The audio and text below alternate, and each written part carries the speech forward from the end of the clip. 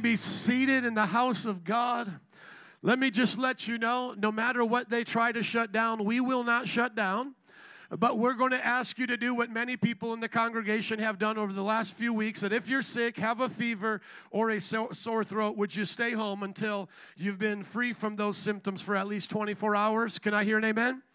Amen. We're wise like that. I remember, and you can open up your Bibles to Hebrews 12:14 as we're going through just some family business here. I remember when the last outbreaks happened, people acted as if churches didn't know how to keep their people safe. The ones that you heard where the outbreaks were happening were before the knowledge was known. Like there was a local church, sadly, they had a lot of elderly people in their choir and they lost some of them.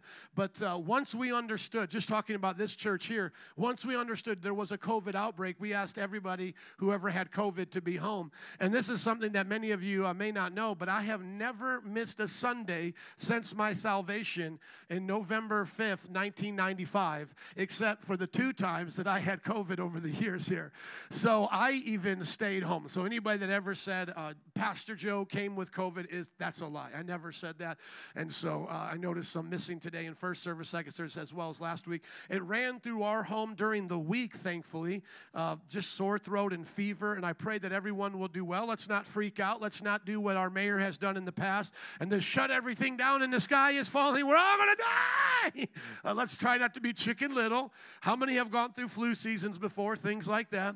I would say this, just as your pastor and someone who's walked through this the last few years, I would say the unique thing about COVID that I just personally noticed is that it seems to be a lot more contagious than the normal flu. It's an influenza-like illness, so they're not the exact same thing, but I just noticed it's super contagious. That's what I just noticed, because I have never really caught any flu throughout the years, but I've caught the COVID, and I watch how fastly it goes through a people group. So just be aware of that. And then the second thing is that sometimes the symptoms are mild, and you might just think to yourself, well, I don't have a fever, but I have a little bit of that sore throat, a little bit of a headache or something. Just get yourself tested if you can, or just stay away from some people because you may be spreading it. Can I hear an amen to that?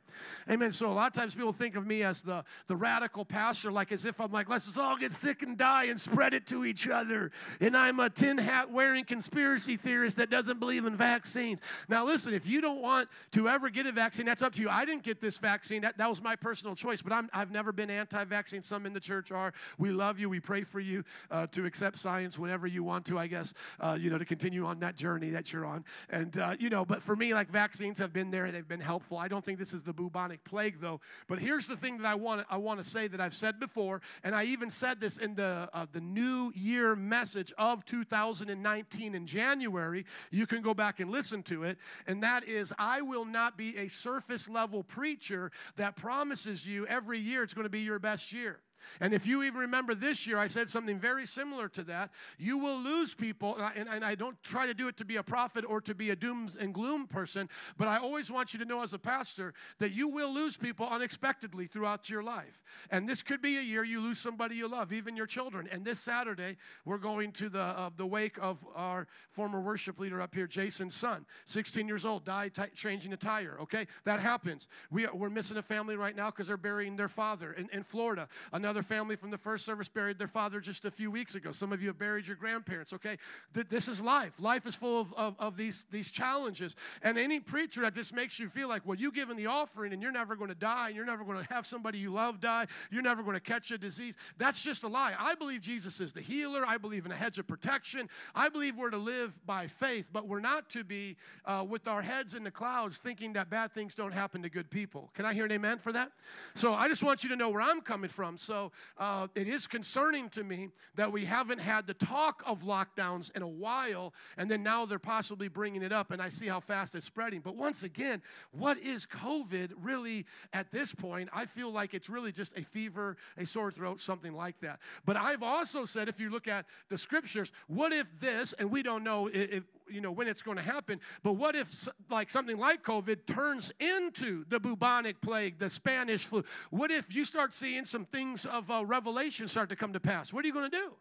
Amen. You better be ready to serve Jesus. And I hope that you have pastors and leaders and voices around you that you trust, because I will be there with you. I'm not going to have to come back and say, well, I didn't prepare you for this. I do believe that the rapture of the church will happen before the book of Revelation plays out in its fullness. But the Bible says that there are birth pains that come even while we're here. And then some of my favorite scholars actually believe the rapture happens after all of Revelation. And so, like I said, if we see the Antichrist come, we see one world government in Rome, we see the chip come, I'll just say, hey guys, we're going to scratch this off our website now and just get ready to hang on for 7 years, okay? Some of you are like my wife. You're like, no, Jesus, do not let that happen. I love the rapture. I believe in the rapture. It's like if you could make it happen because of your belief, you would try to make it happen, But sometimes things that we want don't come about that way. And I was sharing this in the first service. When we're talking about the church and the doctrines of the church, we have to understand that the rapture is not a dogma. It's not a damnable doctrine if you don't receive it. So brothers and sisters, as much as we believe in it, we need to give grace to those who may differ with us. But I would say this as well. If you look at natural disasters and how the world just looks like it's just not stable right now, whether it's the fires in Hawaii or whether it's the fires that we had in Canada or the earthquakes or the tsunamis, I believe God is showing us just how when he removes his hand just a little bit, what can happen upon this earth. That doesn't mean, and I want you to hear my heart here, that does not mean that when bad things happen, that is necessarily God cursing people. It's just God showing that his judgment is coming on the earth. And what I mean by that is not everybody in Hawaii is a sinner. Not everybody who suffers in a hurricane or an earthquake is a sinner, but God's judgment is coming on the land. Can I hear an amen to that? Because so many times we think to ourselves, well, God's judgment means that everybody's wicked and evil. That's not true. Look in the Bible. Jeremiah was there when things went wrong in Israel. He had to endure that with the Israelites. And so this is the way I want us to imagine it. Imagine you're outside and you're under an umbrella. You're protected under that umbrella as long as you're there. But if that umbrella is removed, you're no longer protected. And we as a society, get this, even though there's a righteous remnant, but we as a society have allowed abortion in our land. The perversion to be on our highest stages. Even in our government, this perversion of homosexuality and transgender. Do you not think God's going to remove some of his hand of protection upon us? Like you and I think that forests aren't supposed to burn. Says who? Forest can burn anytime God allows it to burn. Are you guys listening? Well, the ocean, you're supposed to stay right there because that's where I built my house. Yeah, you're not in control of that ocean. God can say, ocean, come up a little bit right now. And I've been around the hurricane, relief efforts of Katrina. I've seen many Christians come through the lines with their SUVs saying, I don't even have a toothbrush. You guys have one here? Okay, and they're Christians, but their house was destroyed. But as a Christian, what they're supposed to understand is, hey, God holds in control what's happening here, and I better be ready to meet Jesus because you know what? There's a lot going on in this world. But I do believe that he has reserved his wrath, which is a different part of his judgment. Judgment, the Bible says, is being released on the earth even right now, Romans chapter 1. But the wrath of God is being revealed, but the signs of God's wrath in Revelation, I should clarify, are being the wrath that's being revealed now is not the 7 signs of judgment that are coming in the end. Can I hear an amen to that? I just want to make sure I'm being clear there. So the wrath of God can be shown now, but the 7 signs of God's judgment, the angels, all of these things that will be poured out, I believe that's for a special time yet ahead. And how many want to be raptured out of here? Amen. So live for Jesus and be ready, because I still think that's true doctrine. I don't think it's damnable if you disagree with me. But, as one guy said, it will all pan out. I'm pan-tribulation. No, man, I'm hoping for the rapture. I'm not just hoping for it all to pan out. I'm hoping for the pre-tribulation rapture. Can I get an amen for you if you're believing with me? Amen. Okay, Hebrews chapter 12, verse 14. Today I'm going to talk to you about God's unshakable kingdom. We're going verse by verse here through the book of Hebrews. This is a little bit of review from last week. Let's read through it, and then we'll start with some new content today. Make every effort to live in peace with everyone and to be holy. Without holiness, no one will see the Lord. I just want to remind everybody this is a holy church. This is a church that believes in holiness. We may have a casual dress here. We may talk casually. We may entertain ourselves themselves in some way with, the things of this world like football and sports and other things that other holiness preachers preached against. But make no doubt about it, we are a holiness church here. We believe that what God specified as sin is sin. There is no compromise there. And so some of my old school holiness preacher friends that thought going to sports was sin, I mean, that's what they thought, even though the guys do wear tights and they run around slapping each other on the butt and all that. I don't think it's a sin, okay, whether it's baseball or football and all that. But listen, they just thought it was sin because it was worldly. If it wasn't in the Bible, it was sin. And as the one preacher said, the reason why I'm fat in a preacher is because I was told as a Christian all I could do is go to church and then come home and eat. That's why I'm a fat preacher now.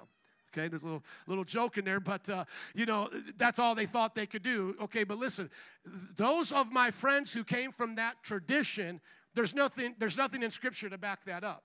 So in other words, they added to Scripture, not intending to be pharisaical, but it was pharisaical in nature to try to add things to the things of God. I don't think that meant they went to hell. And if you were raised that way and you knew your parents still loved you, you were still raised well, okay?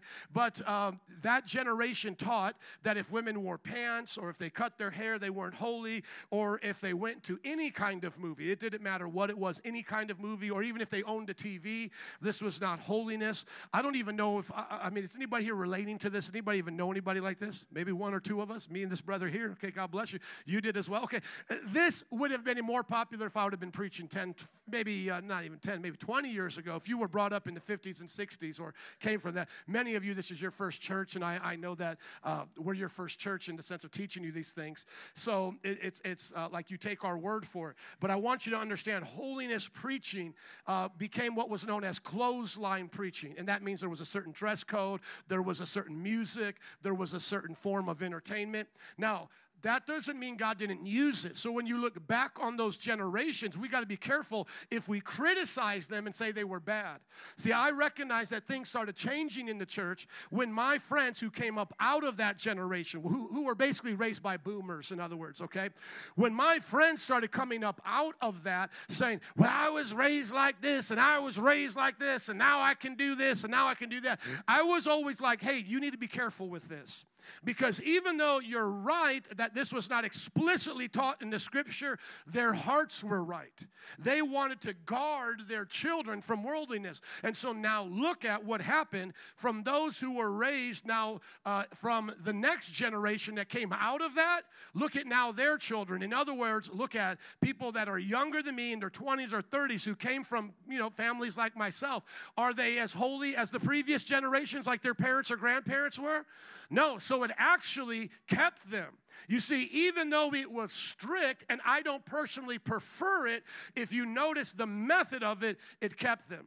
Now, my personal method for holiness is to teach you what the Bible says and then to put the fear of God in you there. In other words, I don't have to add to it, but I just need to teach you exactly what it says. So as we did last week, I went through those commands. Sexual immorality, as Paul talks about. That's sex outside of marriage with the same gender or a different gender. That's sex with yourself. That's pornography. The Bible says you cannot do that and enter the kingdom of heaven. Can I hear an amen?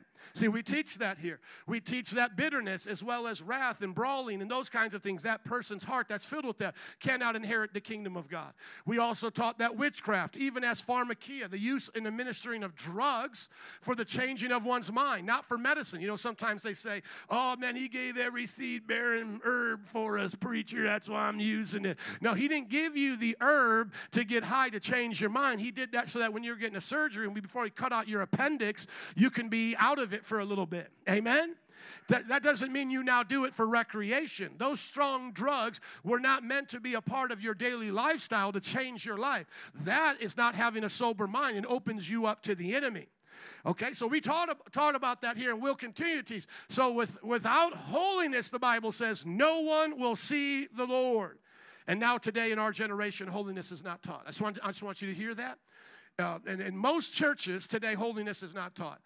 I can't remember the last time I follow a few big-name preachers where they talk messages on holiness. Most of the time, what they talk about is practical living. They'll talk about how to get along with your neighbor, how to get along with your children. The past summer that just passed here, a lot of people did summer at the movies. Did anybody see churches doing that, summer at the movies? A few of you. And then they took one from like Toy Story. The pastor actually dressed up like Woody. And then the wife dressed up like my wife here, dressing up like the one with the bonnet. What was the one that Woody was with? They had the Bobo Peep, Little Bo Peep, Bobo Peep. Little Bo Peep. There we go. Little Bo Peep? Am I saying it right now, you guys? Okay, I got the pass. Thank you for giving me the pass.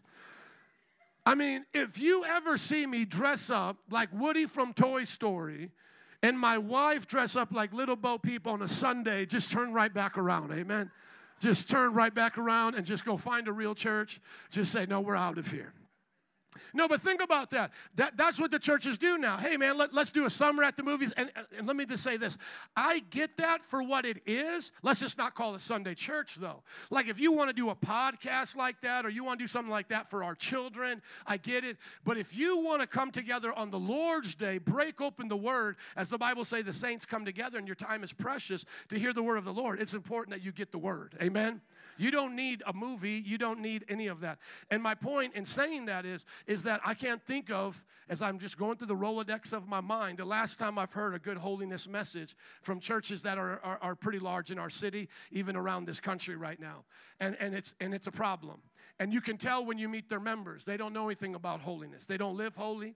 They talk however they want to talk. They live however they want to live. I meet people from some of the largest churches. This doesn't mean I don't love these preachers. Don't hear me wrong now today. I'm not saying I'm the only one at all. I'm just saying a lot of the members that go to these churches are living in adultery. There was a person living in adultery to the church I used to pastor. He was there before I got there, living in adultery with his girlfriend. And he heard me preach one message like this. Somebody say one message. One message, and then he asked me to marry him after a Sunday service. And I'm not going to point some of those out here today, but we have some new married couples in this church. Amen? They hear the word and they go get married. Well, the only reason why that happens is because somebody gave them the word. If you don't hear the word and you've been going to church after church and you've been sitting there week after, then what are you learning? Come on, somebody. And that's why sometimes people get mad at me and they say, well, I brought my friends here. They're not living together. Now they don't want to come back anymore. Why do you look at that as a bad thing? At least now they know they're going to hell. Amen? Don't you think they should know where they're going when they die? I mean, it would be cruel for me to preach and them not know where they're going, for not to tell them. That's like part of my job description. Who are you to judge? I'm your pastor. It is definitely my job to judge. If it is not the pastor's job to tell you who's going to heaven or hell, then whose job is it? Well, I'm going to wait for the Archangel Michael to tell me that. You'll be waiting for a long time, you stubborn sinner, you. Listen, God sent preachers to tell you what the word is. Amen? Just turn there quickly with me to 2 Timothy chapter 4. This is what we're dealing with. And the Bible says it clearly right there in Hebrews. I'm not even past the introduction yet. We got to get to the message. Somebody say unshakable kingdom. Amen. Last week we learned about having peace with God, living in holiness. But I just want everybody to see this. In the presence of God and of Christ Jesus, who will judge the living and the dead. Now, I want you to understand, no preacher is ever that judge. But every preacher is on behalf of the judge making judgments, meaning we're calling out the sins. Otherwise, what could we ever talk about? It's like, you come into your trainer, and then he says, you gained weight. What have you been doing? Who are you to judge me? Well, last time I checked, I thought I was your trainer, and you were paying me to look at the scale when you stepped on it. Or you just want the trainer when you step on the scale, they just look away. Okay, is it okay now? Can I look now? No, a trainer cares about what you've been eating during the week. And pray for me. I got to drop about 20 to get to that six-pack before the summer's over. How many more weeks I got? What, till September something, till Labor Day, whatever? Is it Memorial Day? That's Labor Day, right? And is it next week or 2 weeks? Oh, I got to go on one of those quick Hollywood diets then. I got to drop 20. That was my goal this summer, y'all. I wanted to have a six-pack. It did not happen. Pray for your preacher. So listen, in the presence of God and of Christ Jesus, who will judge the living and the dead, and in view of his appearing and his kingdom, I give you this charge. Talk about what they talk about on talk shows. Do a radio show on Sundays. Do summer at the movies. Is that what it says? No, preach the word. Be prepared in season and out of season. Just tell people what they want? No, correct, rebuke, and encourage. with great patience and careful instruction. You should read one of the reviews that we have on Google. The woman said, I was just so offended at that church.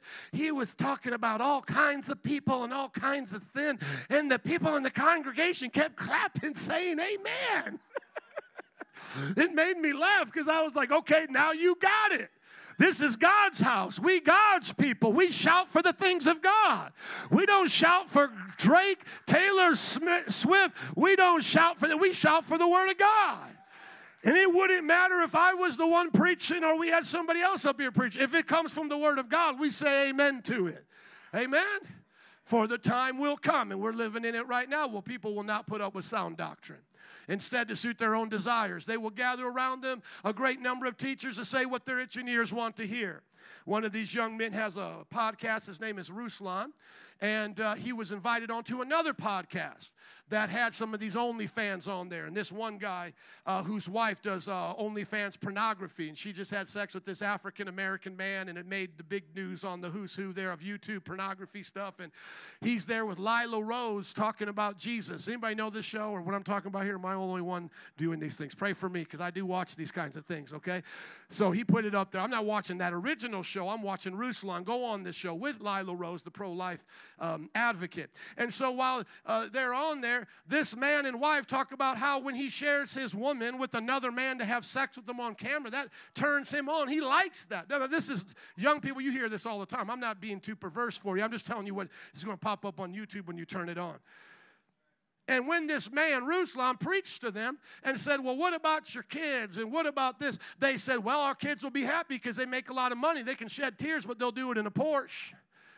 And then he said, well, what about y'all getting along, building a better culture in society? Well, society's starting to see it the way we see it. So Ruslan was going on and on and on. I just wanted to say, Ruslan, give me the mic, man. It's my turn now. How about y'all going to hell? You want that? Put your hand, you over there. Go get a match, put it over their hand for about 30 seconds and see how good they're feeling. Do you want that over your body for all of eternity? Somebody say hellfire. Somebody say holiness or hell. I'm not here to argue about over their desire. A sinner will tell you how much fun sin is. We're coming out of a post-Christian culture. You can't use those examples anymore. Well, you know, pornography just makes you feel bad, makes you feel, and it will have its own issues with your brain, and we've already studied that. But there will be some that say, well, I look at porn and I'm fine. You tell others, well, you commit adultery, you're going to ruin your family. But then there's others that say, well, I figured out a way to keep my family and adultery because we both do it. We're a swinging polyamorous couple. Do you see how the world is? Not everyone today has a tear in their beer. Not everyone is secretly depressed. There are some happy sinners out there. How many have met a happy sinner or two? There's not too many, but I'm saying you'll meet them out there. I'm happy being a sinner. And I don't even think they're lying. Now, I still believe that their sin will catch up to them. But understand this today. The Bible says there's a way that seems right unto a man, but then in the end it leads to death. The Bible says the pleasures of sin are fleeting. So, brothers and sisters, don't be deceived by desires. Oh, it looks good, it smells good, it tastes good. Yeah, so does all that ice cream I've been eating all this summer. But how many know there's a penalty for it now? Can I hear an amen? There's a penalty, man. If you would have asked me when I was eating it, does it hurt? Does it hurt when you eat it, Pastor? Does it hurt? No, it feels good. Do you feel bad about yourself? No, not right now. I feel good because I was getting that sugar high.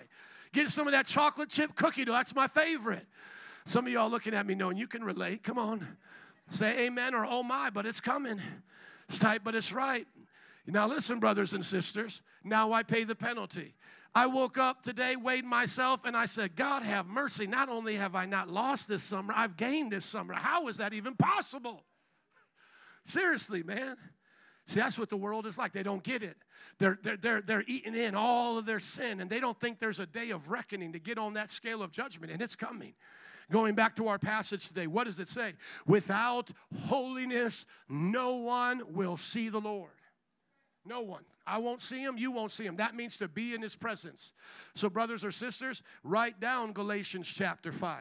Write down Colossians 2 and 3, Ephesians chapter 3 and 4. Write down those passages, and you make sure you go through those lists. Let's just go through one today. I went through Galatians 5 with you before. I went through Colossians. Now let's go to Ephesians. Let me give you another sin list. How many can handle another sin list today? Amen. Half of you, what about the rest of you? You up today? Amen. Rona ain't got you yet, right? You're here, amen. Come on, somebody say amen. Let's get a sin list out of Ephesians now. Go to Ephesians chapter 5, verse 3. Notice Paul once again starting off with sexual immorality. That's one of the first things he always starts off with because it's so popular and it feels so good. Don't ever think that every sin's going to hurt. Some sins will feel good, but remember, their penalty is death. Let there not even be a hint of sexual immorality or any kind of impurity or greed, because these are improper for God's what kind of people? Holy people. Oh, no, man, nobody's perfect, Pastor. That's not what the Bible says. The Bible says after you come into Christ, now you're a holy person. Now you're perfect like Christ. That's your default. Keep it. Amen? You see, right now, let's say I've cleared off all your debt. Let's say somebody had enough money to do that for all of us. It cleared off all your mortgage, your car payment, everything, cleared it off. You're going to go run back out here and get into debt now? No, you're perfectly out of debt. That's how the Bible says a born-again Christian starts off. You don't start off born again as a sinner. You start off born again now as a saint. Your slate is clear. You're perfect in Christ, the Bible says. That's why he now commands you, be perfect as your heavenly Father is perfect. From this point forward, there is no excuse for your sin. Now, do I believe that Christians can sin and be forgiven? Absolutely. I don't teach that you have to be sinless in perfection to get to heaven. Otherwise, you'd be getting born again and again. We'd be baptizing you every day like you take a shower. Amen? Amen. We don't have to be born again and again and again. No. Once you're born again and you stay true to God, you're going to stay in that as long as you want to be there, unless you leave because of unbelief. Few have done that in the Bible, so you don't lose salvation like my wife loses her phone. It's not an accident. It's an intentional walking away from God. John 15, getting cut off. We're in the book of Hebrews. There's 5 warnings. You're going to hear another one today, okay? But listen, once you're in Christ and you have faith to stay, he can deal with your sin. He just won't deal with your rebellion. If you're rebellious, you get cut off. But if you're humble in your sin, you'll be forgiven. How many of you, since being a Christian, have humbled yourself after you sin and been forgiven? That's who I'm talking about. Now that you are made sinless, you now start to sin less. Now that you are in Christ made perfect, you learn to live perfect. Because you be holy, now you learn how to do holy. Can I hear an amen? Amen. Thank you for helping me preach. Now get it. This is not proper for God's holy people, so we can't make an excuse. Nobody's holy, nobody's perfect. We can do whatever we want. No, our debts have been paid. Our sins have been cleared. Now this is how we're supposed to live. Go to verse 4. Nor should there be obscenity. So watch what you watch. Watch what you're looking at YouTube. That's why when those videos come up, I only watch them if there's Christians, or if I'm looking at them to do some research, I get out of it if they go too far. And I say, you know what, I'm not going to use that excuse, it's research, to be in this obscene garbage. Also, VidAngel is an app that I've told you guys about. I don't have any investment in that stock, but you can get it to take out words and sex scenes and different things if you think a movie still has value. But it should not be obscenity, foolish talk, or coarse joking. See, here we learn in this sin list of Ephesians that we have to be careful about what our humor is. I remember one time some of the men here, we went to go see a movie, and we weren't really paying attention to what it was rated, and I'm embarrassed that I went to. It was rated R, but we thought it's a comedy. Within about the first half hour, all the F-bombs, I said, man, we got to go. We just walked out of that movie. Can I hear an amen for that? You got to know when to walk out. See, even if it's funny and you're thinking to yourself, well, it's not going to be nudity and it's maybe not going to be witchcraft. But listen, if it's that coarse joking, if it's that obscene language, you got to get out of it. You got to turn it off. Nothing's worth your soul, which is out of place, but rather thanksgiving. Now, notice this. Highlight this, please. For of this you can be sure. Highlight that phrase. Everybody say this with me. Of this you can be sure. Come on, say it again. For of this you can be sure. No immoral, impure, or greedy person, such person as idolater, has any inheritance in the kingdom of God, the kingdom of Christ and of God. Notice how serious the Bible is. You can be sure of this. And then notice what comes up next. Let no one deceive you with what kind of words? Empty words. Thank you. For because of such things, God's wrath comes on those who are disobedient. And like I said in Romans, it's already coming on them now, but it's the 7 signs of his wrath that will become later. So this kind of wrath is even coming on them right now with all the issues they're having. And then the Bible says, do not be partners with them. Now let's go back to Hebrews, please. Notice this.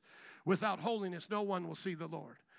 See to it that no one falls short of the grace of God, and that no bitter root grows up to cause trouble and to defile many. Now get this, because every time I talk about the sinless, what do people then say back to me? Well, I'll just be forgiven. I'll sin, I'll be forgiven. That's the deal that God and I will have. Notice in the scripture, you can fall short of that grace playing with God. You're not promised tomorrow to repent, nor are you promised the heart to repent. See, a lot of times people say, now I'll wait till later, but how do you know you'll have the heart to do it? Did you not know that the heart to repent comes from the Holy Spirit? Well, what if you grieve the Holy Spirit because now is the time that God wants you to repent, and then later you say, well, I'm going to do it, but the Holy Spirit's not there. There are people in the Bible, as we will learn about in just a few moments, that after they sinned the way they did as Esau, the Holy Spirit was not there to restore them.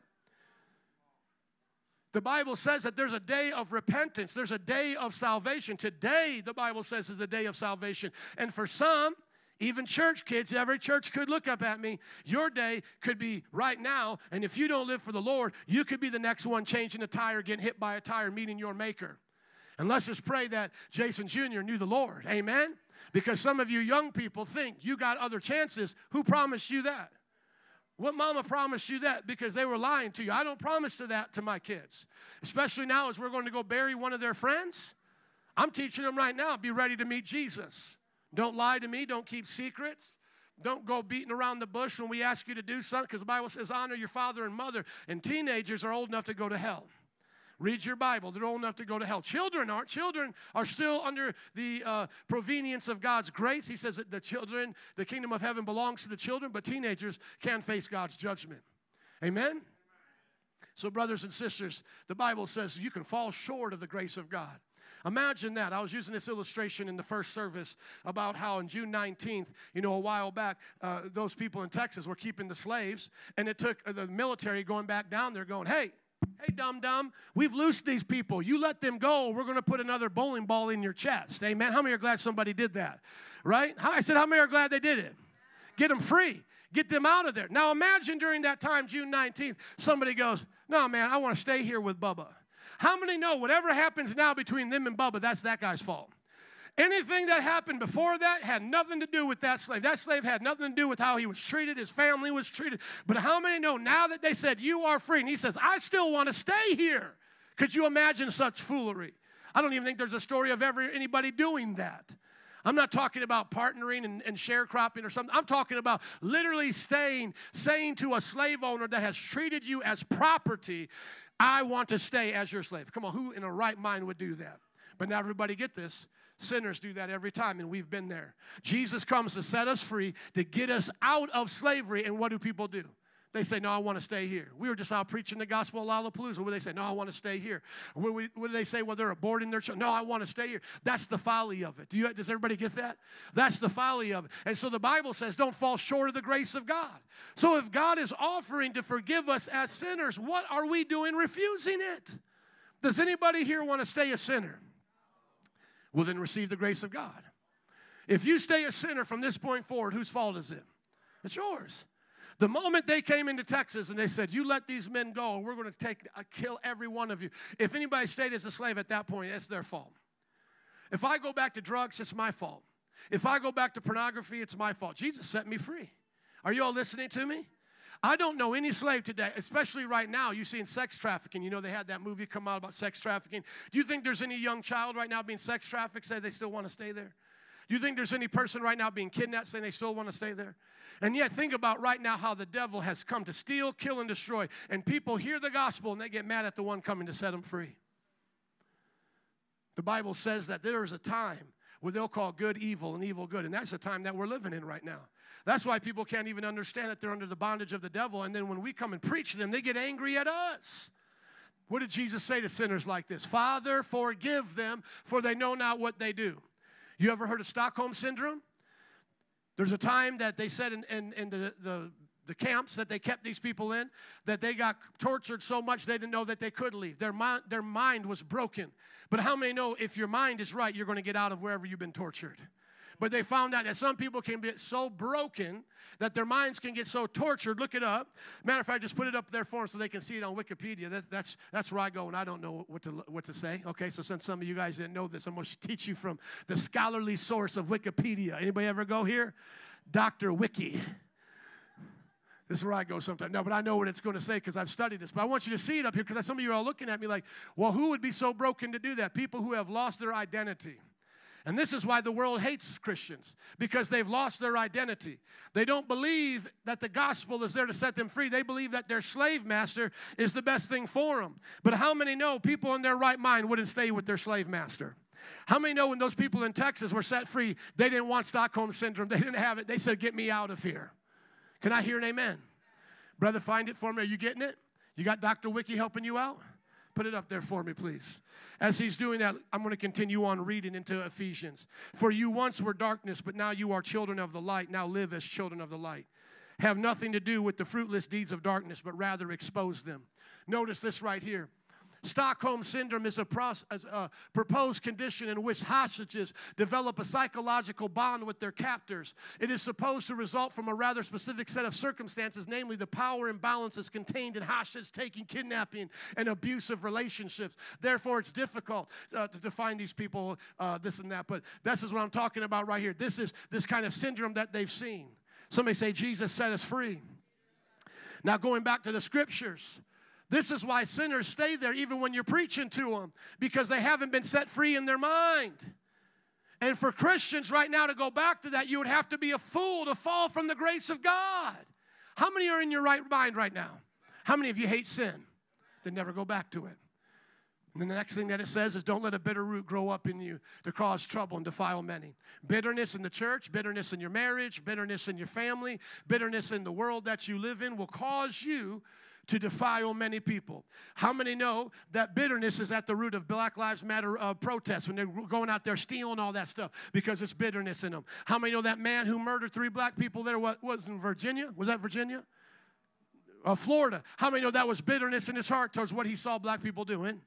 Come on. How many know people right now are divorced on their 3rd marriage because they're still holding on to their first bad marriage? Somebody say bitterness defiles many. Look at the world that we live in right now. That's why some people still can't even accept me back into their lives since the COVID time, because they're bitter that I didn't get a vaccine. They're bitter that I didn't follow the governor's orders. They don't think I was a good pastor during that time. I lost pastor friends because of that, and now they're bitter. Don't let bitterness defile you. Now notice this, verse 16. See that none or no one is sexually immoral or is godless like Esau, who for a single meal sold his inheritance rights as his oldest son. And we talked about this last week. You can compromise your calling like Esau. He was hungry, and he gave up his inheritance for beans, for a bowl of beans, a soup there. You and I, if we're not careful, can give up our calling because we now want something in the moment. How many pastors have I seen give up their churches because they want to have an affair with the secretary? How many young people have I seen give up their purity because they want to have sex with their boyfriend because their boyfriend says, if you don't have sex, I'll leave? How many young adults have I seen give up the one that God has for them in marriage because they take the first one that comes along and says, I'll hang out with you? And they're lonely. How many people here today are reaping their godless decisions? And the Bible says, notice this, verse 17, afterward, as you know, when he wanted to inherit his blessing, so now he wants it back, he was rejected, even though he sought the blessing with tears, he could not change what had been done. See, this is where the Bible will put the fear of God in you. There is not a promise of 2nd and 3rd chances for us here today. I just cannot state this enough. I ended last week's sermon on this, and so this is a review for you, and we'll get into the new sermon today. But I just want to make sure I just park here because I listened to it again last week, and I said, oh, God, that was good. We got to say it again. Many people think because the grace of God is free, and we noticed it's right there, and that the Bible says he loves us, and we know we've heard that in other scriptures, that for whatever reason, now people are thinking they can do what they want and get away with it. Notice the story of Esau, that afterward he wanted it. Does it say he wanted it right here, yes or no? Yeah, he wanted his what? His blessing, but it did not change anything. I remember we used to do these human videos and skits and plays around Halloween time. Some of you remember them, where we used to show people as they face God's judgment, even as backsliders, and they would be begging Jesus to come back in. And Jesus says, depart from me, for I never knew you. I wonder how many people are going to face Judgment Day going, God, I was going to do it. God, I said I was, but just give me another chance. Come on, God. I know what you said was right. I always knew it. I just didn't want to do it that day. Lord, I was going to do it the next day. I wonder how many in hell right now have the fool's calendar tomorrow. Tomorrow is in nobody's calendar according to the Bible, my friends. The Bible says anybody who says, I got tomorrow, here it is, it's right here. The Bible says is a fool.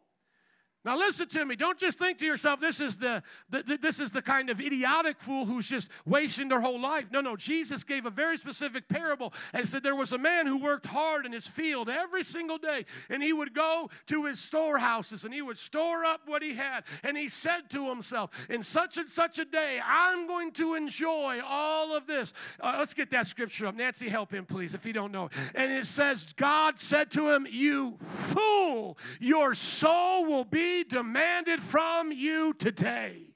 Somebody say, you fool. Like Mr. T, I pity the fool, but I want this scripture to come up. God says, you fool. Now, before my financial planners and investors get upset, my dad was one of them. We're not here to be irresponsible. You better take care of your 401k. And the Bible says to have an inheritance for your children's children.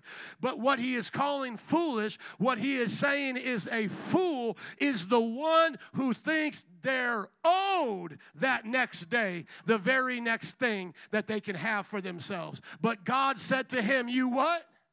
What did God say to him? You what?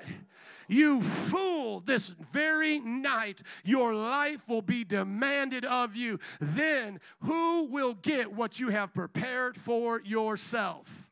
Notice verse 21. This is how it will be with whoever stores up for themselves but is not rich towards God. So you want to be rich in this world? That's okay. There's no problem with that. Make sure you don't err and hurt your soul. But if you're rich in this world, you better be richer in heaven. Does everybody get it? He doesn't say you can't have wealth, because there's other parables where you gain wealth. There's other parables where you multiply. But what he is saying is, if you are doing this for yourself on earth, but you're not doing this towards God, you are that fool. How many fools do we have in this culture today? Come on. How many people are thinking, man, I'm going to enjoy this. I got a lot of time to enjoy this. I'll get to this later. Please go back to our notes. You're doing great back there, my brother. We had a break from the karaoke screen. I'm sure these guys in the back were like enjoying that time. Amen. Right now, sweat's pouring down their face. And how do I keep up with this, man? Stockholm Syndrome, this thing right here. I had the other ones looking up Latin words in first service. Man, we had them going all over the internet. But notice what the Bible says. He wanted it. Esau wanted it. But it wasn't to be had anymore. One preacher said it like this, that the opportunity of a lifetime must be seized in the lifetime of the opportunity.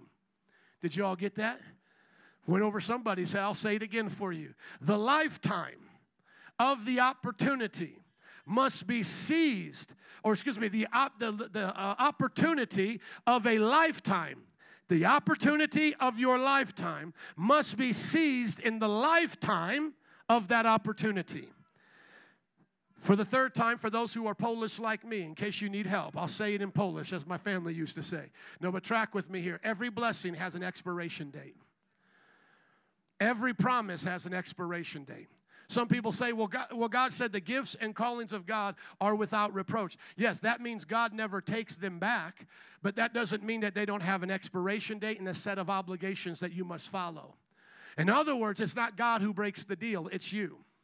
It's God saying, this is my calling, this is my plan, and this is when I want it done. I'm not taking it away, but it's up to you whether or not you use it. As the other old saying goes, you either use it or you what? Lose it. And I wonder how many people are wandering around this world, going through their life from one thing to the next, and maybe even having success, but not storing up treasures for God, and then will be shocked on Judgment Day that their day was that day. The thing about getting old is you don't feel it until you stop and think about it. How many feel the age that you are right now? I don't. I don't feel 46 about ready to turn 47. I mean, sometimes I tease about my back or this or that, you know, but I don't feel 47. I might feel 35, you know, little, you know, stiff at that. I don't feel 47. I mean, let's just be honest. And then you only really think about it for so long, right? And then do you think I counted every hair turning gray? No, it just, you know, kind of started, and then it just kept going. And then before I look at it, before I notice it and I look at it again, there you go. Now I look back at pictures of myself the way I used to be, and I'm like, man, where did all that gray hair come from? How many lost their hair? Come on. And now you go, where did all that hair go? But you don't see it until it happens, right? How many have looked at pictures of their children, and they go, where did all the time go?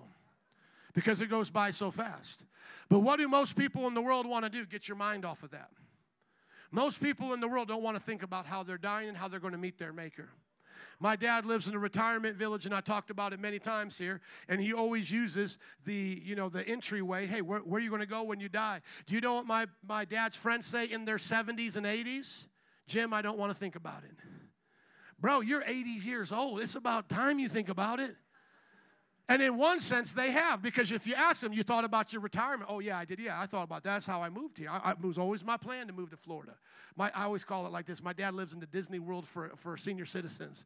Like, they got everything there. I mean, of course they thought about it. They saved up their money. They picked the Del Webb community that they liked. They made sure it had this many pools, this many golf courses, that it had the pickleball, paddleball. What do they call that thing? Is it pickleball? Yeah, they had the pickleball. Okay, but then let me ask you something, Bob. Have you thought about where you go after this? But they don't want to think about it. Because as I said, people always think I have tomorrow.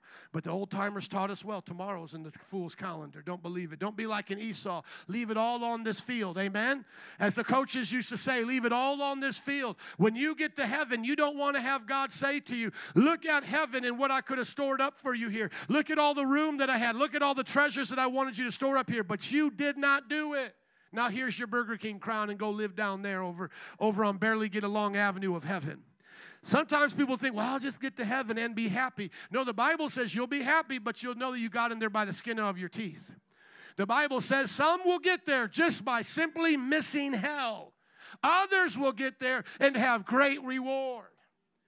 Now, don't try to be so humble now where you say, well, I just want to get there, and even if I'm the least in heaven. No, that's not what the Bible said. The Bible says store up those treasures in heaven. Why? Because what do you do with those treasures in heaven? Walk around like these rappers do now with all their bling, show off like these rock stars, all their hot cars and all that. No. What you do in heaven with your reward is you crown him with many crowns. When it's time to worship God in heaven, we'll know in those daily times of worship who gave their all to Jesus. When it's time, as I've said before, to crown him with many crowns, I want Angel Gabriel's help to come over there. Boop, boop, boop. Come on, guys, make room. We got to throw Joe's crown over there now. We got to get the angels to lower that crane. Why? Because I had to pastor many of you. No, half kid. I want the...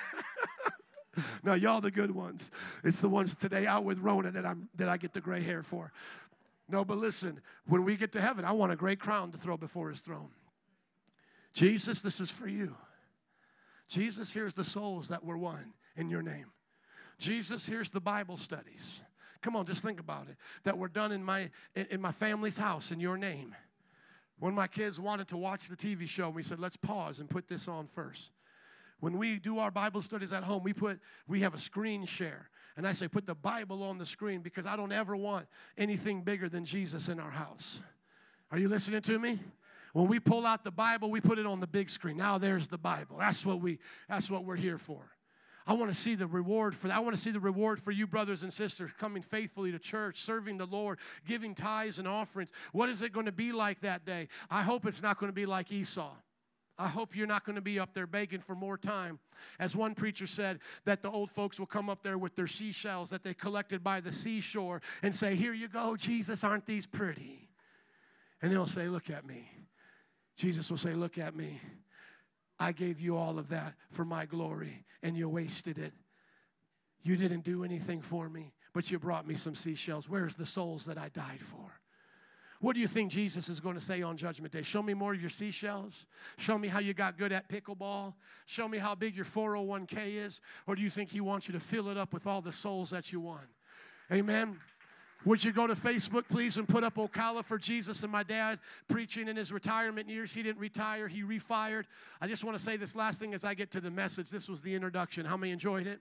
That was review. Amen. We're going to verses 18 and onward for the moments we have left. But this last one, I want to show you my mother and father, senior citizens. My mother's 80 years old. My dad's getting close to that. What is my dad's age? 76? 77? Thank you for remembering my beautiful son there. You're amazing. Sometimes I think my kids love my parents more than I do. But we both love them in our own way. I think they love them so much because the grandparents just spoil them all the time. I still get in fights with my parents. Anybody an adult that still gets in arguments with their parents? Hey, man, it was funny because the other day I said that we were talking about parents and how they discipline us, remember, in the passage above this. And I said, I grew up with a family that, man, I got beat. I didn't just get disciplined, I got beat. And I talked about how my mom was crazy. And then she came into church the week after that. She said, I want to tell them why I was crazy. I want to tell them why I was crazy. You made me crazy. I was chill until you came into my life. No, but I ask my siblings, and they say, no, that's a lie. No, but I love you, Mama. But here's my mom and dad. Here's my dad preaching Ocala for Jesus. Let's give it up for my father, not retiring, but refiring. Let's show my 80-year-old mother. She was over there. Go back to that. She was behind there. My mom was right here praying for somebody. Amen. Keep on going. Let's see some more of these folks out there giving these old people a run for their money. Amen. These are some precious people. But go back to, this is a precious person. That's my mother. Let's go back to this couple here. This young lady, well, I say young lady, but this sister right here, amen, she's blessed in the Lord. She has cancer, but she still preaches the gospel with them. This brother's a former Vietnam vet who gave his heart to Jesus later on in life and beat addiction. He's out there. He's actually Puerto Rican. He always loves supporting us. If you've ever seen Brother Juan Ortiz, he's always out there with them. And then just show my mother here. She's the next one, brother, right there. There's my mom, 80 years old, leading people to Jesus. No excuses, amen? No excuses. Let's go back to the scriptures. Today's message is unshakable kingdom. How many are receiving an unshakable kingdom today? Amen. Hebrews 12:18. Turn there with me in that same passage. He now says to us, you have not come to a mountain that can be touched, that is burning with fire, to darkness, gloom, and storm, to a trumpet blast, or to such a voice speaking words that those who heard it begged that no further word would be spoken to them, because they could not bear what was commanded. Even if an animal touches the mountain, it must be stoned to death. The sight was so terrifying that Moses said, I am trembling with fear. Brothers and sisters, I want you to think about this when you hear people mocking God. When they say only God can judge me, how many know that should scare the hell out of them? This is the God that's going to judge them. When God came down with what we would say the hand of the Lord, not his foot, not his boot, not the whole presence. When he just came down with his hand, he shook mountains, set that part of the world on fire, and made people so afraid that even the prophet Moses said, boys, I'm afraid right now. That's what it was like when God came down. Now, the reason why I emphasize it like that is because you're going to have in just a few moments with this author, he is going to use a lesser to a greater analogy. He's going to say if they were to suffer punishment because of not receiving what they were being told on that mountain, how much more so will you and I be punished if we don't listen to Jesus? So everybody get this.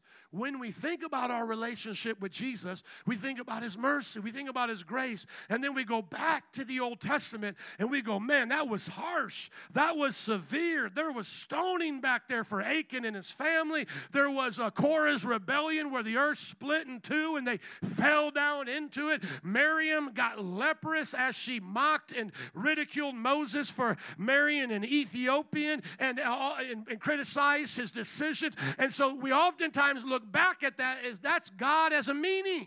That's God when he just got up in the morning. That's God before coffee. Now look at Jesus. Jesus is cooler than his Father. See, the Father was the one in the Old Testament, and now Jesus is the Fonzie of the New Testament. That's actually the opposite of the Bible. I want you guys to understand this. Everybody get this.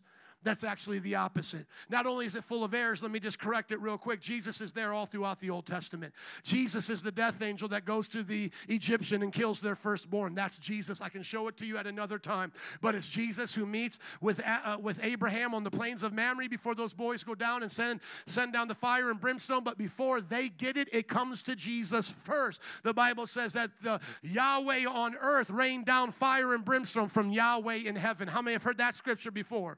So before those angels could cast it upon them, it had to come through Jesus first as the conduit. That's the first error that has to be corrected. The other thing is that they didn't have grace and mercy. There was grace and mercy all throughout the Old Testament. Every time they sinned and God would forgive them, and they lifted up a serpent, and that bronze serpent, remember that's what's referenced in John chapter 3. Jesus said, as that bronze serpent was lifted up, I'll be lifted up, and whoever looks to me will be saved. There was grace and mercy all throughout that covenant. And yet they despise the grace and mercy of God. So now correcting those errors, having done that, move forward. Notice what the scripture is going to say. But you have come to Mount Zion, the city of the living God, the heavenly Jerusalem, which is greater than the earthly Jerusalem. You have come to thousands upon thousands of angels in joyful assembly to the church of the firstborn, whose names are written in heaven. How many belong to that church? Amen. You have come to God, the judge of all, to the spirits of the righteous made what? Perfect. Spirits made perfect. Remember that. To Jesus, the mediator of a new covenant, and to the blood, the sprinkled blood that speaks a better word than the blood of Abel. Remember, he was martyred by his brother Cain. Verse 25, now get it right here. Here it comes. You ready for it? Because most people would say, well, Joe, that almost made the other point, doesn't it? I mean, it's not a mountain full of fire and an animal touches, it dies. It sounds like they're having fun in heaven. But no, watch how he ties it together. Heaven is actually more terrifying than Mount Sinai. See to it that you do not refuse him who speaks. If they did not escape when they refused him who warned them on earth, how much less will we if we turn away from him who warns us in where? Heaven. At that time, his voice, notice this, at that time, same voice, the voice of Jesus, at that time, his voice shook the earth. But now he has promised once more, I will not only shake the earth, but I will shake the entire universe, the heavens, hallelujah. The words once more indicate the removing of what can be shaken, that is, created things. That's how we know heavens there refers to the universe, so that what cannot be shaken may remain. Therefore, since we are receiving a kingdom that cannot be shaken, let us be thankful and worship God acceptably, watch this, with reverence and awe, for our God is a consuming what? Fire. Woo! Come on, somebody. Woo! That pushed the fear of God in me. Jesus is the mediator of a new covenant. But the new covenant doesn't have less judgment than the first covenant. It has greater judgment. Did you see it? I said, did you see it? If you didn't, say I didn't. I'll show it to you if you didn't. Look at it. He said at that time he shook the earth. When he shakes now the next time, what's going to happen? All the heavens. Greater judgment. The judgment that came upon Egypt was of one level. The judgment that's coming upon the earth is going to involve the entire heavens. Stars will be falling from the sky, the Bible says. Not just the Nile turning to blood, a third of all the drinkable water will be turned to blood. Are you listening today? Brothers and sisters, if they didn't listen to Moses as the mountain shook, there was punishment. Now if they don't listen to Jesus, the entire world is going to be devastated. What does that make you want to do? Well, that makes me want to worship him. Will I worship him like how I just saw Kurt Franklin worshiping him in tight leather pants, gyrating his pelvis? Did anybody else see that? I'm not even going to do the motions he was doing, but that was supposedly worship. I'm not going to be worshiping Jesus in tight leather pants like that. I'm going to be worshiping like this, in reverence and awe. We need to understand our God is a consuming fire. Think of it like this. The fire of his love is also the fire of hell. It's just the decision to what side you're on is yours.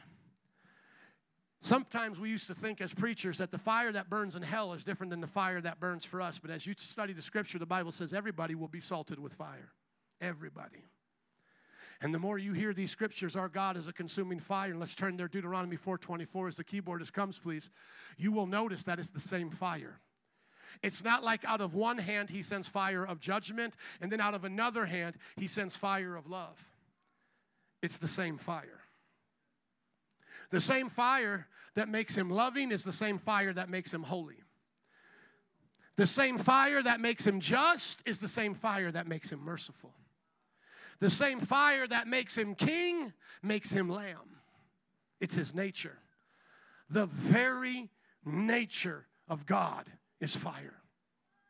To our understanding, notice that we're limited how far we can take the fire example, but to our limited understanding, when he brings up the example, we are to take it serious. For the Lord your God is a consuming fire, a jealous God. This is the scripture that made Oprah Winfrey turn to New Age, to go to buffet religion. Well, I'll only go so far with the Bible now because that's, I can't get down with that. That's a petty God. She said, a jealous God? That's a petty God. No, this is a righteous God. We often think to ourselves jealousy only in the negative. Just like we only think of serpents in the negative because they were cursed to be on their belly. But Jesus says, be as wise as serpents, harmless as doves. And the same thing is with jealousy. Paul said, I have a godly jealousy for you. You're cheating on God, and I'm jealous about that. Go to open up the second tab there, 2 Corinthians 11:2, just so you can see Paul saying the same type of thing. 2 Corinthians chapter 11, verse 2, please.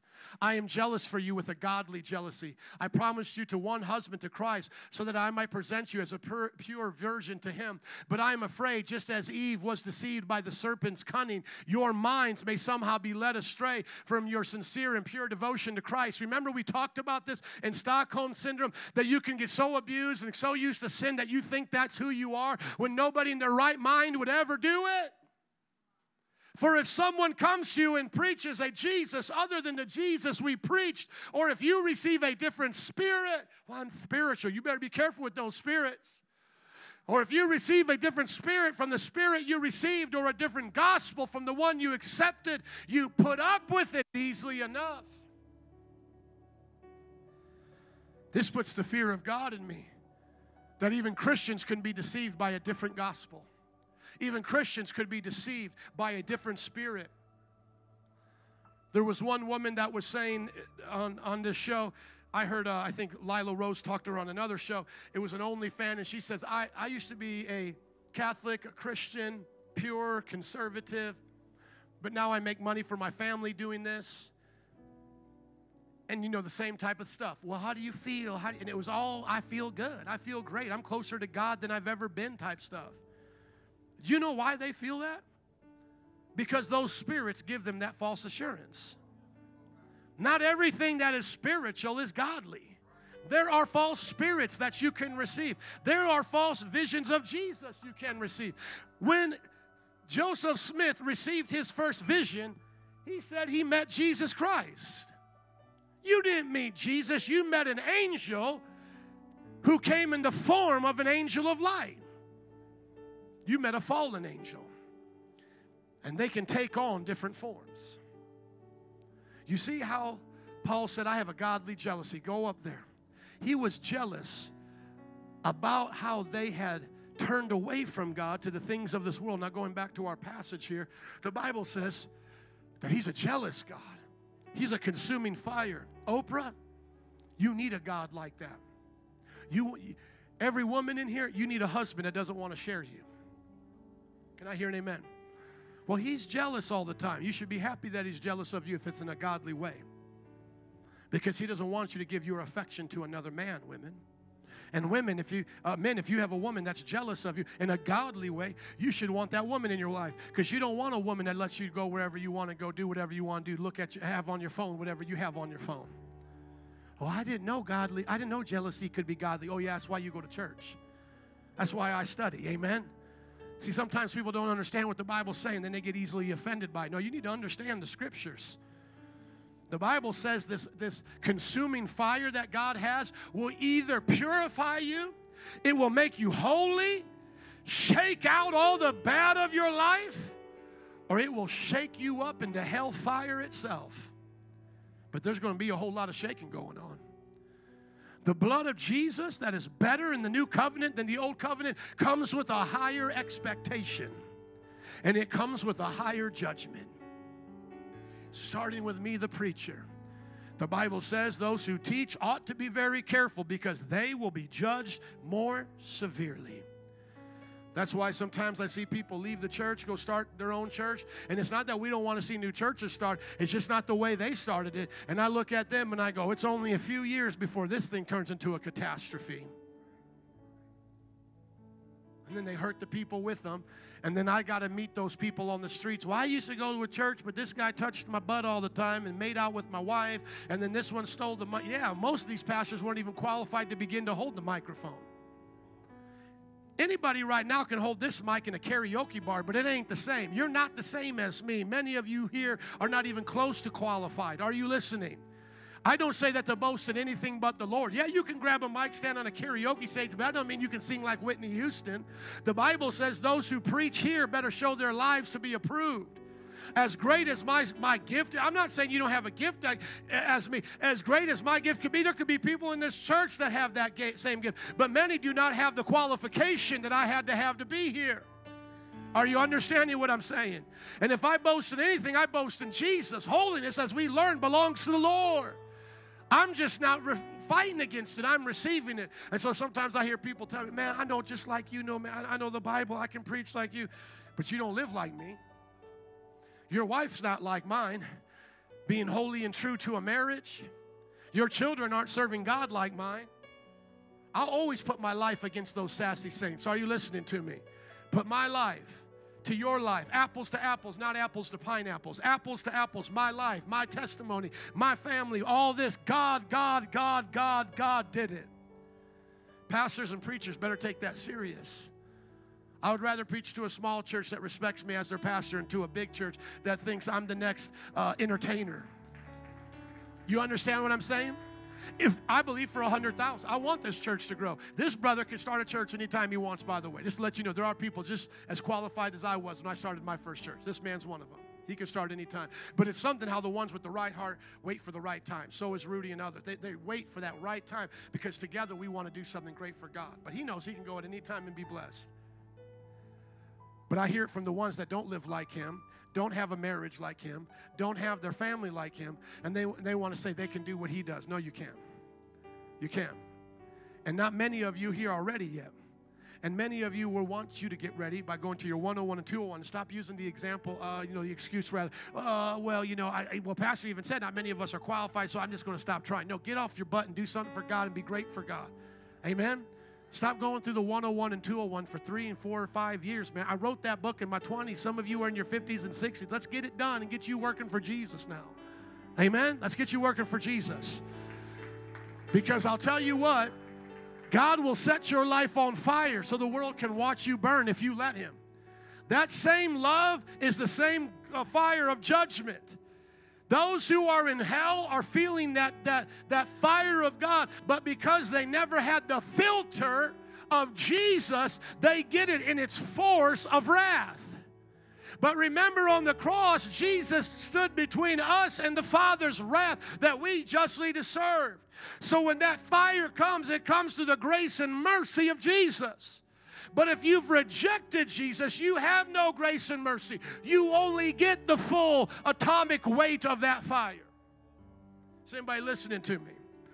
They're filtering nuclear power and energy, and please don't be so nerdy with me and catch me in something I'm wrong in, because I guarantee you I'm going to be wrong in something now, but follow me here. We harness fire, don't we? We use fire for good. We harness atomic energy, nuclear power. But if you don't harness it the right way, you don't do it the right way, you will have a Chernobyl in your backyard. It's the same power. Is our God changing his standards because they have in Hollywood? Is God changing his standards because some pastor down the road now said we don't do discipleship, we just do family services, summer at the movies? Brothers and sisters, I don't know how we could read a passage like this and not take it as serious as I'm trying to right now. I take this so serious. I worship God with reverence and in awe. I take serious my job as your pastor. I'm trying to get you ready for a shaking that's coming down. I don't want you to be like an Esau, where you stand before God and you say, I wasted all my time, God. I gave my life to my job and to my kids, but I never gave it to your kingdom. Is my dad a good husband? Yeah, but he's still giving his life to the kingdom. Is he a good grandfather? The best, but he still gives his life to God's kingdom. Don't you dare tell me. And I have some people say this. They say to me, well, I can't give God all that much. That is a devil's lie. Well, I can't give God 201 or 101. Listen, if our church schedule does not work with you, go find one that does. But you better stop making that an excuse around here. Can I hear an amen? I'm just being serious. Well, my schedule. Well, then find a church that works for you. Because we got a job to do, brothers and sisters.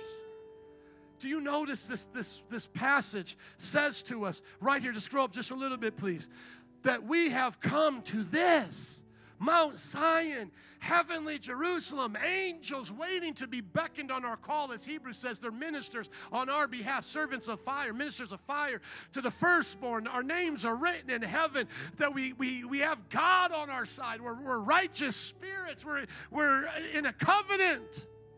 We're sprinkled with blood. How dare we not go tell the world? Get ready. Get ready. My God, who's a consuming fire, is coming back. Get ready. Get ready.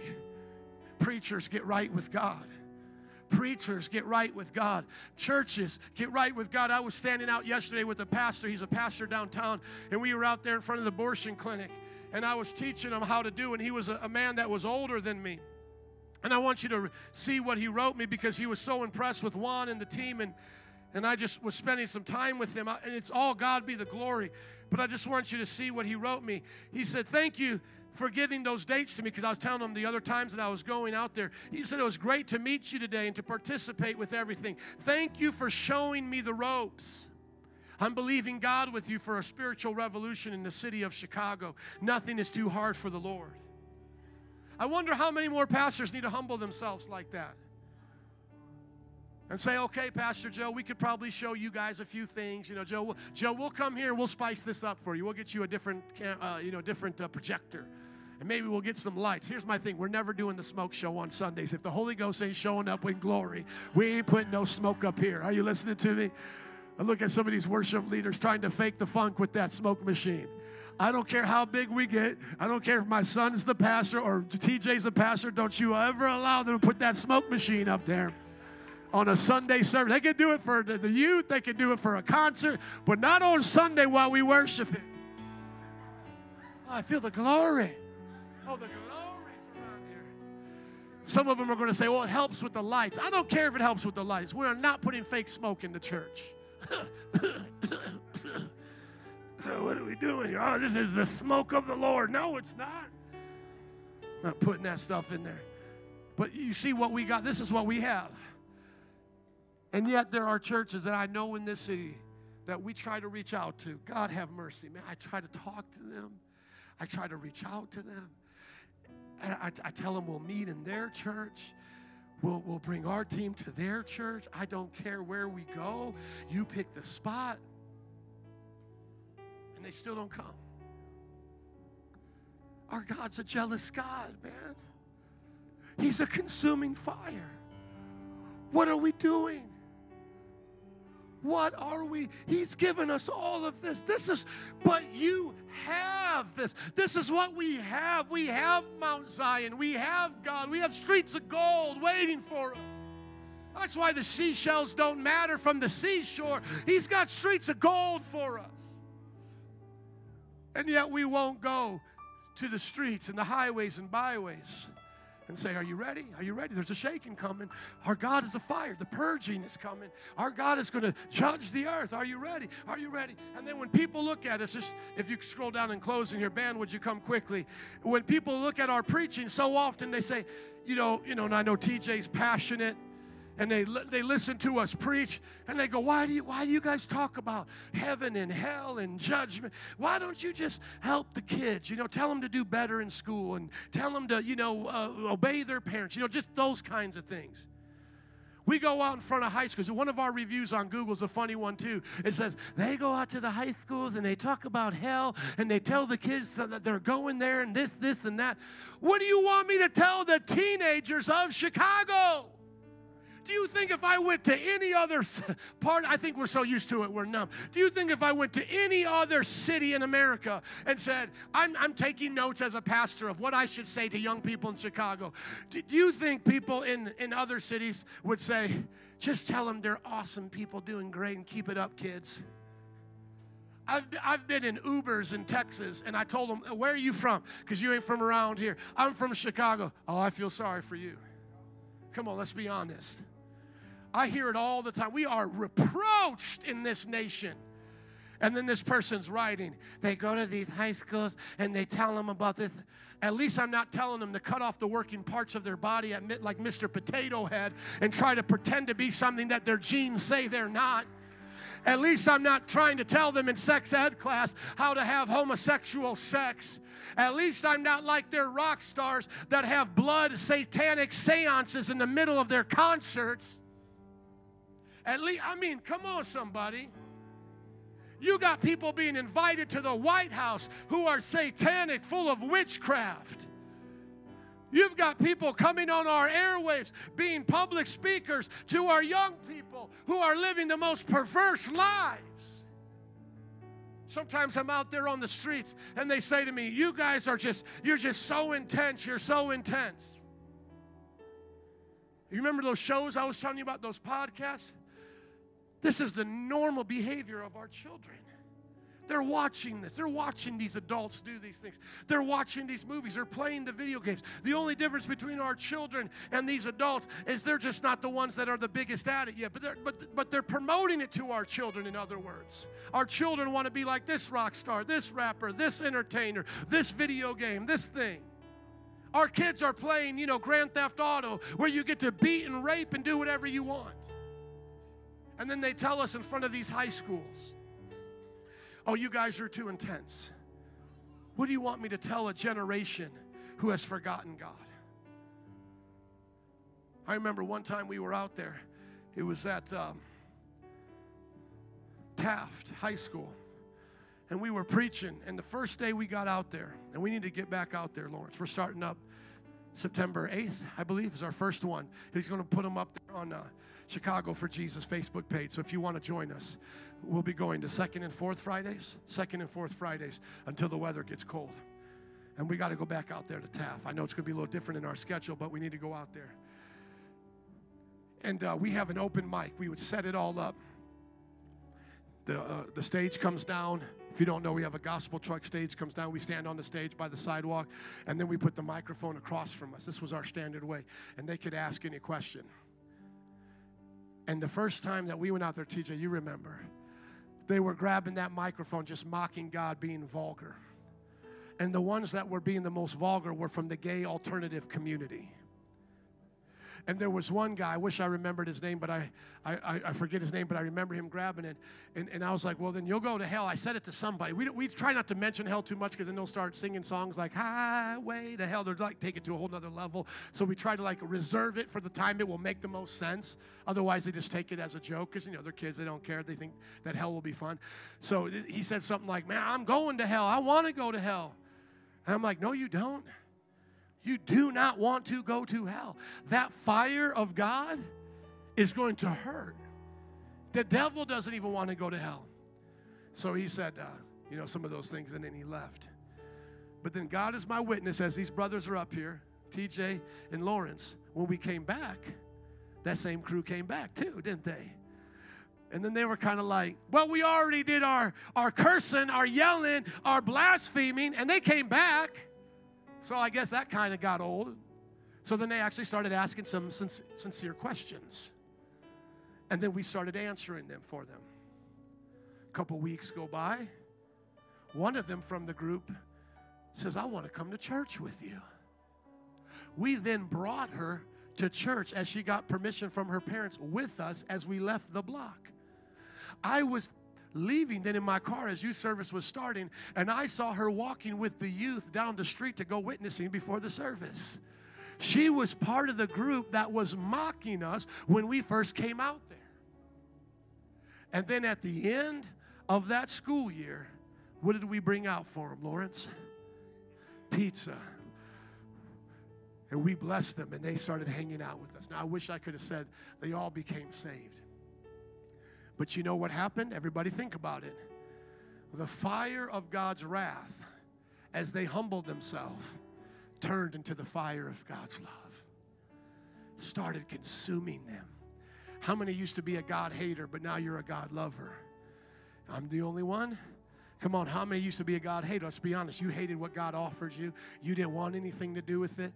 Some of you were the nice sinners. I get it. You still went to Catholic church. You hung out with Father Tom. You guys were cool and all that. But I'm talking about some of us were just some sassy sinners. We didn't want anything to do with God. How many, once again, were like me? Let's be honest. Some in this church, you did not like God. You didn't want anything to do with God. But how many now love Jesus? Oh, you got the video, man of God? Come on up here, man of God. That's him right there. That's the girls, too. Would you go share it with him to put it up in closing? So what's the difference? How do you go from being shook in a good way, being set on fire in a good way, or being shook in a bad way, getting set on fire in hell? Verse 25. See to it that you do not refuse him who speaks. The Bible says in the beginning was the Word, and the Word was with God, and the Word was God. Jesus is the Word of God, and he is speaking to us right now. He is telling us what is coming. He is helping us to get through our troubles, and he's wanting to set us on fire for him. And he's wanting us now to shake out all the junk in our life. Some of you who became a Christian, and then all of a sudden you notice that your life went into turmoil. Well, the reason why that is because God's shaking the junk out. Well, it's so hard because I used to get along with everybody, and now I don't. Yeah, God's shaking out your people-pleasing. Well, I used to have a close relationship with this person, and it's not as close as it used to. Yeah, because God's shaking them out of their life, out of your life if they don't want God. Oh, yeah, I used to be able to do whatever I wanted, and I didn't have any trouble with it. Yeah, God's shaking that sin out of your life because now it feels like a pebble in your shoe, and you got to get that shoe and shake it out. That attitude, you got to shake it out. That depression, you got to shake it out. It don't feel like it used to.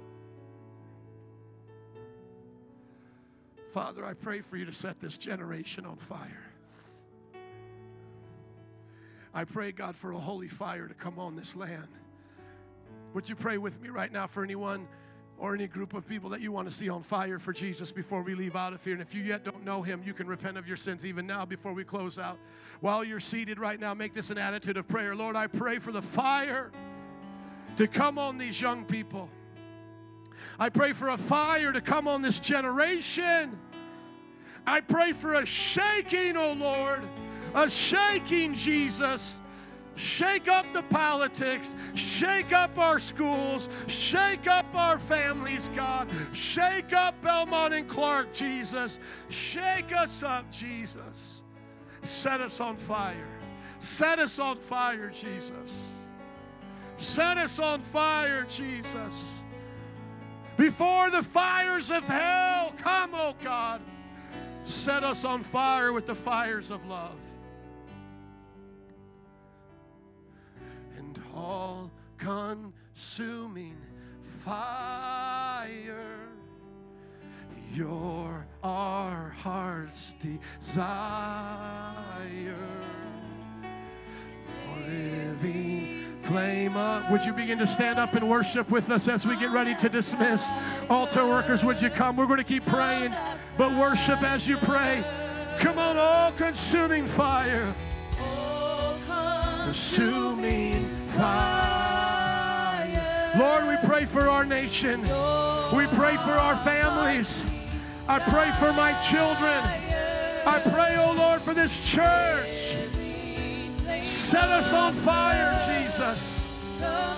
Come on, one more time, and then we'll dismiss in prayer again. Come on, all-consuming fire. All-consuming fire. You're our heart's desire. Living flame of God. Come baptize us. Come baptize us.